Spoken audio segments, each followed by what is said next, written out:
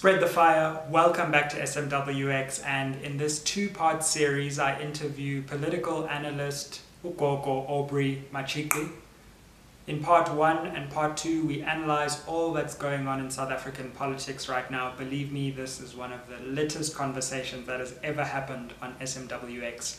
Like, share, comment down below, leave your thoughts on social media, Twitter, tag me, hashtag SMWX. And also do comment down below. Aye, let's get started.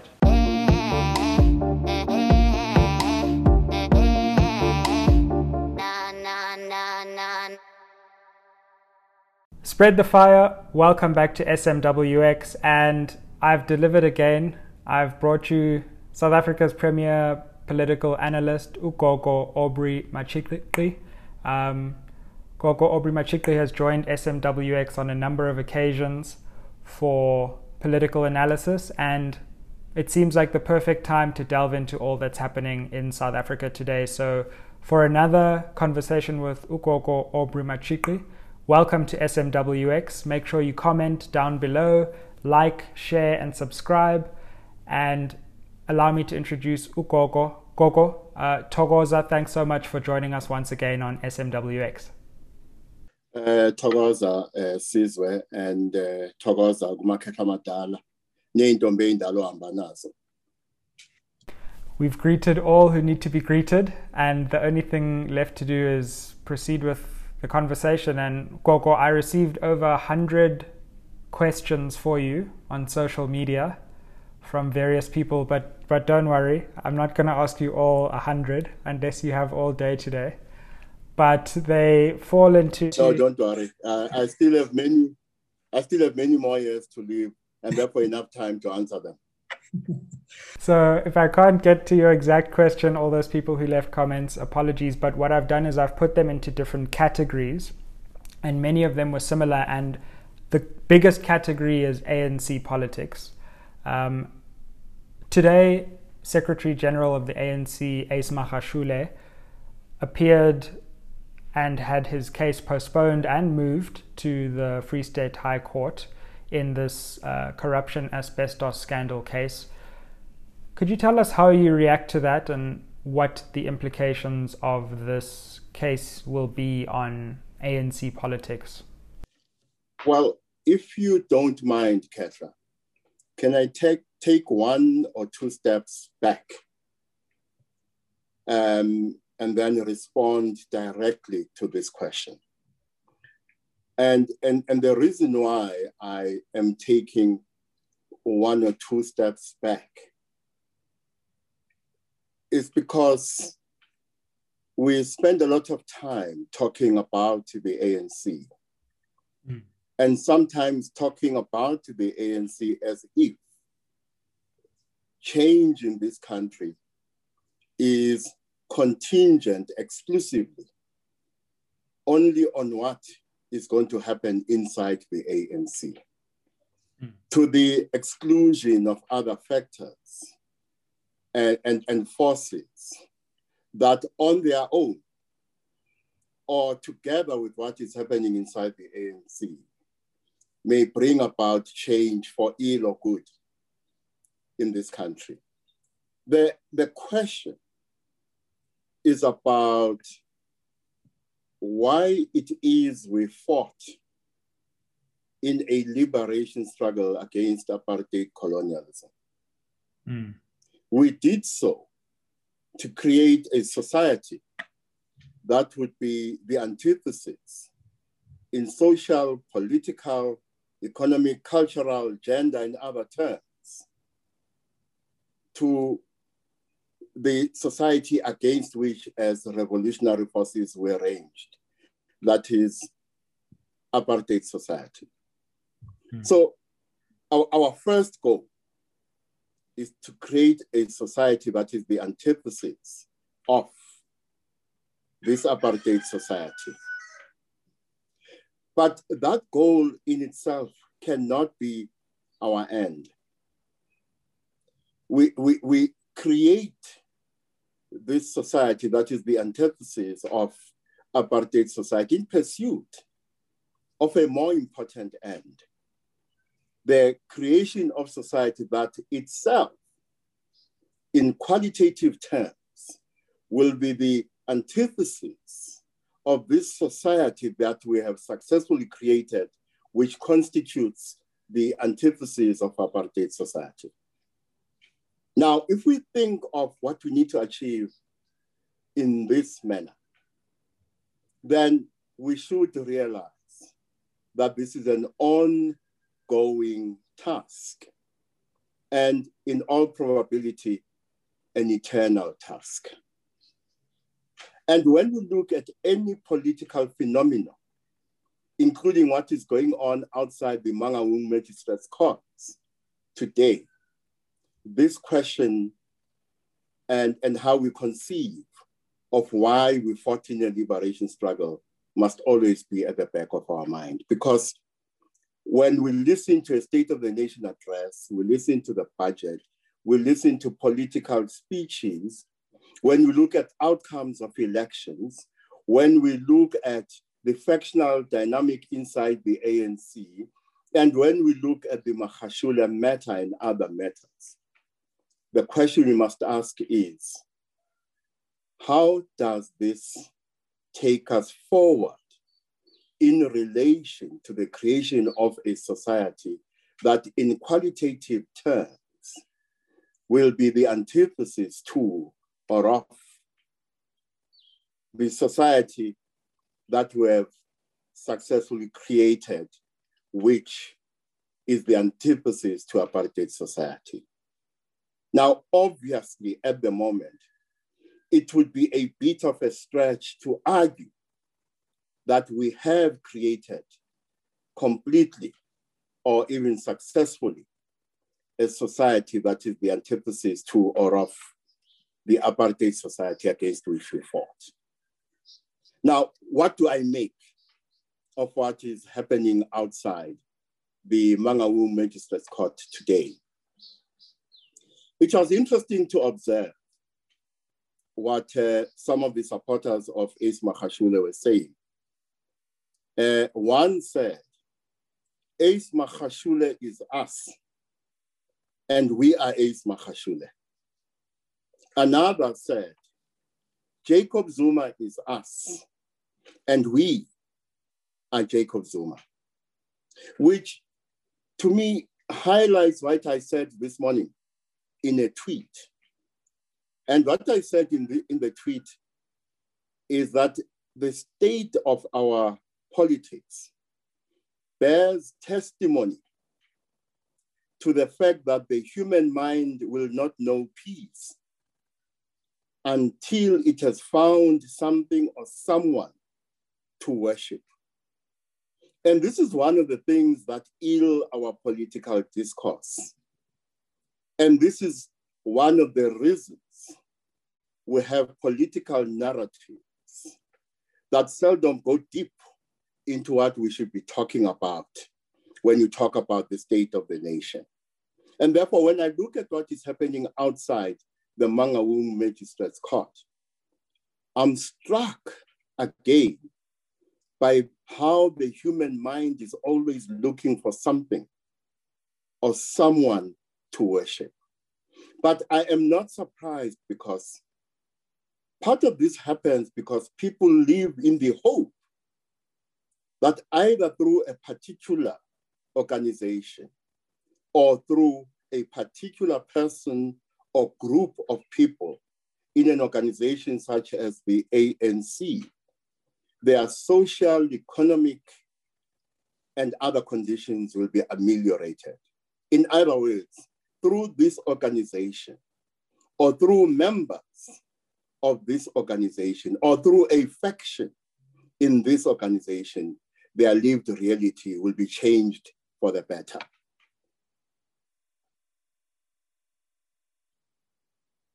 It's interesting you say that, because in some ways, even though it's a different constituency in our society, President Ramaphosa also seems to be fulfilling this role of an object of worship, a kind of demigod figure onto which people pin all kinds of hopes and expectations. And in some ways it seems like both sides of the ANC are fulfilling this role of objects to be worshipped in different ways to different people. You are absolutely correct. They perform another important function. A figure such as Cyril Ramaphosa, a figure such as Jacob Zuma or Ace Magashule is also a medium through which individuals and groups of individuals, particular interests in society, express their desires, their political preferences, and sometimes even their social, economic, and class preferences. But there's something more important that is happening if we limit ourselves to what is happening in the ANC. We must remember that the ANC is a story. It's part of our political mythology. One of the reasons why you have such ructions inside the ANC and the factional warfare that is going on inside the ANC is because we are not dealing with a single story. The ANC as a story has become many stories. And the stories are coming not only into competition with one another, but have come into conflict with one another. And to the extent that the ANC is a story and is part of our political mythology, a mythology that has produced leaders of mythical proportions, Oliver Tambo, Walter Sisulu, Nelson Mandela, Charlotte Maxeke, Dorothy Nyembe, and others. To that extent, what we see is not only a party, but leaders at an individual and collective level in that party, the ANC, who, in terms of the quality of leadership they are able to provide to the ANC and the nation, fall outside this political mythology, because as mythical figures themselves, they are not of the same proportion as those who led the ANC in the past, as I said, such as Nelson Mandela or Walter Sisulu or Charlotte Maxeke. Because they have deviated, even at a mythical level, they have deviated from what these leaders were perceived to stand for and what they were perceived to be. But what we are seeing also represents a gap between the myth and the reality. Because the mythical ANC and the real ANC are not the same thing. And the gap is becoming wider by the day in the current context. And therefore, Khehla, that is another way in which we can look at what is happening in the ANC today. I want to focus on that because I think what you say there is crucial about how many different stories there are. And what seems to me to be happening in the ANC today is parallel narratives and parallel structures at an unprecedented level. So that in the Free State, there are 2 ANCs. In the NEC, there are at least 2 ANCs. In Parliament, there are at least 2 ANCs. In the Eastern Cape, in Gauteng, in Limpopo, in Mpumalanga, in Northwest. Whereas previously, there have been parallel narratives and parallel motives, there has at least usually been one dominant center and a kind of marginal center. Whereas at the moment, we have 2 competing poles in different places, which ultimately undermine the overall legitimacy of any one of the ANCs in any of these places. And when I cast my eye towards 2022 and I look at all the conferences up to this point which have been the subject of contested legitimacy, but the party has always able to, just by the skin of its teeth, create enough legitimacy to create an election, I wonder whether we're all worried about what the outcome of 2022 might be. But maybe the question is, will there even be a legitimate outcome? Because there's so much contestation within the structures that it's going to be very hard to produce a legitimate conference and a legitimate outcome when there are so many parallel stories happening at the same time. What are your thoughts on that? Well, what you've said, Sizwe, needs unpacking at so many different levels. The idea of parallel structures and parallel political realities and parallel universes in the ANC is apt. And because they are parallel, there is an extent to which particular parallel political realities are invisible to the universe of those who are outside those parallel realities within the same party. And a particular realities, by the way, at times emerges other parallel realities which are contained within that particular reality. And that is why, depending on what issues you're talking about and what issues the ANC is dealing with, there is an element of fluidity within and between the parallel political realities, to the extent that you can see a process of alignment, realignment, and de-alignment, an element of floor crossing, an element of the lines between the parallel universe appearing and disappearing, depending on what is being discussed. And that is one of the things that's going to inform what is going to happen, not only in 2022, but in the lead up to the 2022 National Conference of the ANC. To what extent are we going to see de-alignment, realignment? To what extent are we going to see the appearance and disappearance of these lines, which constitute the dividing or the divide between the different political realities in the ANC that are parallel?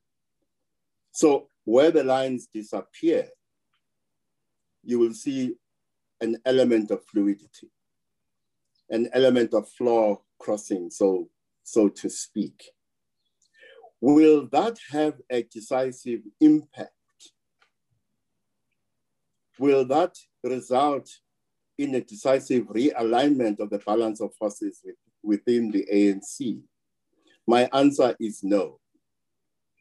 To the extent that the factional dynamic, irrespective of how the factional dynamic is configured,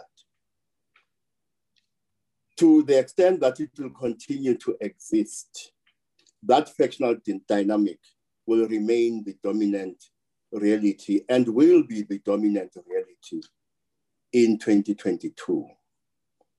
The level of fluidity will determine the extent to which chaos will descend upon the ANC, thus compromising the center even further. In some ways, to talk about the center is a misnomer, because there is no center that holds the ANC together. Sorry. To the extent that there is a center, there are multiple centers. Absolutely. That hold different and contending interests and individual factions in the ANC together. But there's a question that arises from what you are asking about 2022. Let's say the so-called radical economic transformation forces win the day in 22. The question for me is, so what? Let's say those who exist to support Cyril Ramaphosa win the day. The question is, so what? Let's say after the 2022 conference, the ANC inexorably slides towards its demise. So what? And I say, so what, going back to where I started. How will that contribute towards the creation of this society that, in qualitative terms, must be the antithesis of a society that is the antithesis of apartheid society? That is why I ask, so what? And I want to come to more of those questions because I think we don't ask them enough about the deeper, even systemic problems in our political system as a whole and where the society has been and is heading. But I'm also taken by this idea of multiple centers within the ANC, which really seems to capture exactly what's happening. And often it seems like people are asking the question, who is in control of the ANC? Is it Ramaphosa? Is it RET forces? And for me, the answer is no one. Neither Ramaphosa can exert full control over the ANC, nor the RET forces, because of these fluid movements between these different factions. Sometimes, well, let me put it this way, every political action within the ANC will cause an equal and opposite political reaction within the ANC. So 1 minute Ramaphosa is able to gain a slim majority for one particular issue. All that does is create another majority for another particular issue. So we constantly have this no one being in control. And I think President Zuma has seized upon this feature within the ANC to create a new level of complexity where he's bringing back the old center of power on top of all of these new and emerging centers of power to create even more ambiguity and uncertainty. And of course, I think this has been seen most recently with the various trips to Nkandla and the various statements by former President Zuma on the State Capture Commission.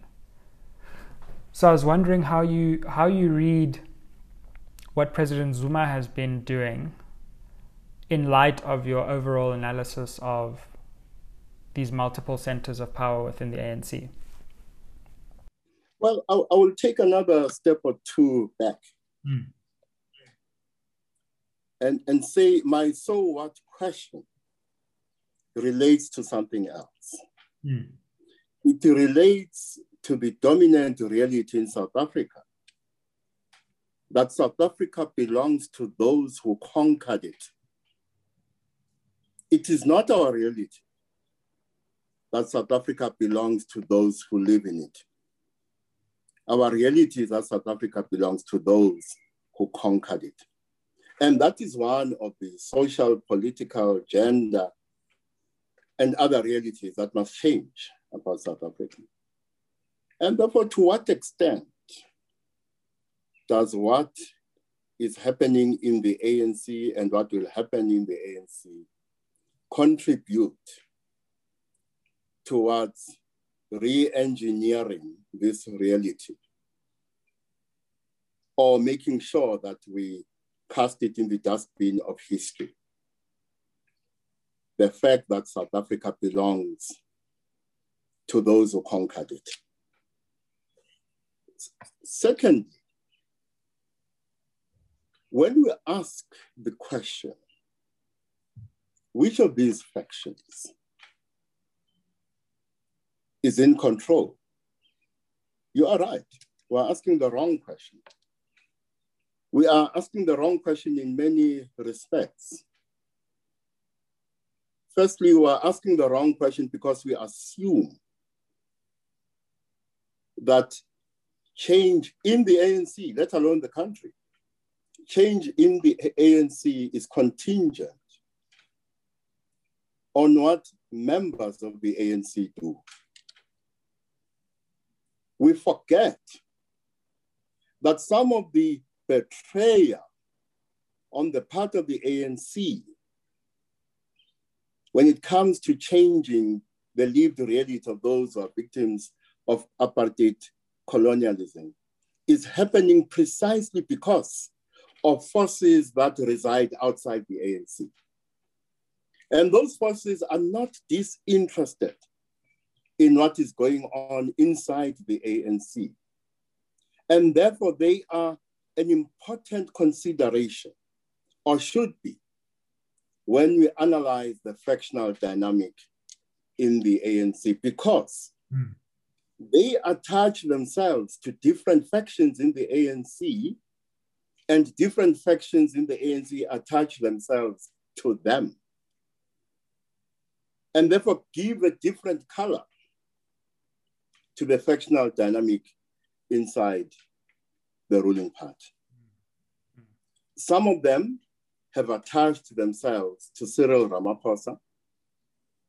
Some of them have attached themselves to the former president, Jacob Zuma. And how should we analyze Jacob Zuma today? And maybe even before I come to that, let me add another element just to complicate your life even more. You know, one thing about the past that we tend to forget is that the past cannot speak for itself. And secondly, the fact that the past is more unpredictable than the present. And those who recognize this, either intuitively or otherwise, knowing that the past cannot speak itself, and knowing how unpredictable it is, they will make the past say things in the present that the past never said, that the past is not saying at the moment. And an element of the factional dynamic is how you see reinterpretations of our struggle heritage and the ANC's own heritage, and how there is an attempt to impose those reinterpreted interpretations of the past and the ANC's struggle heritage and its own heritage in pursuit of very narrow ends. And we do so also, or those who are protagonists in this factional dynamic do so also in pursuit of another thing. They know that a selective invocation of the past can be weaponized against factional foes in internal ANC battles. And when I look at the protagonists in the ANC factional dynamic, all of them, to the men, to the women, have to some extent tried to selectively invoke the past as a weapon against their factional foes. Now, at the moment, we are talking about Jacob Zuma in very specific terms, a man who has defied the highest court of in the land, the Constitutional Court, a man who is engaged in a tours with the Zondo Commission, a man who argues that not only Deputy Chief Justice Raymond Zondo and his commission, but also the Constitutional Court and the judiciary in general are part of a political conspiracy to destroy him. Now, at some point, it must be his patriotic duty to adduce evidence to that point, to that effect. The alternative for him is to open himself to the accusation that he invokes the allegation against the judiciary as part of a political agenda to escape accountability. That said, I am not so naive as to believe that absence of evidence always constitutes evidence of absence. What I am saying about President Jacob Zuma is that if we limit ourselves to the four corners of the statements he has made, the evidence in support of the allegations he is making against the judiciary is a bit on the thin side. And that is why I argue that there must come a point, and that point must be soon, when he supports this allegation with evidence. But I also proceed from the attitude that the judiciary as an institution is independent. But I am not certain that the same can be said about every judge this side of heaven. But I must repeat that my own attitude notwithstanding, there is very little in the statements that have been made by Jacob Zuma against the judiciary that is supportive of my attitude. So it seems to me that until further notice, we must look at Jacob Zuma as a wily politician who understands that he's at a disadvantage in the legal terrain. And there is therefore the need for him to relocate this battle to a terrain where he is more adept, and that is the political terrain. And when you look at the high tea he had with Julius Malema, there are many ways in which you can interpret that, because we were not in the room with Julius Malema and the former president. But one of the assumptions you can make is that the former president seeks to expand his network of political support beyond the factions which support him in the ANC and beyond the ANC itself, to include the commander-in-chief of the EFF and EFF supporters. And this, if I am correct, he is doing because he's aware of something else, that the leadership ambitions of the commander-in-chief of the EFF are as hidden as the scrotum of a goat in heat. Here I'm talking about my suspicion that the commander-in-chief has presidential ambitions. And the question is, does he care how he gets to the union buildings? Whether it is through the EFF, through the ANC configured in one way or another, through or by some other means that he achieves this goal.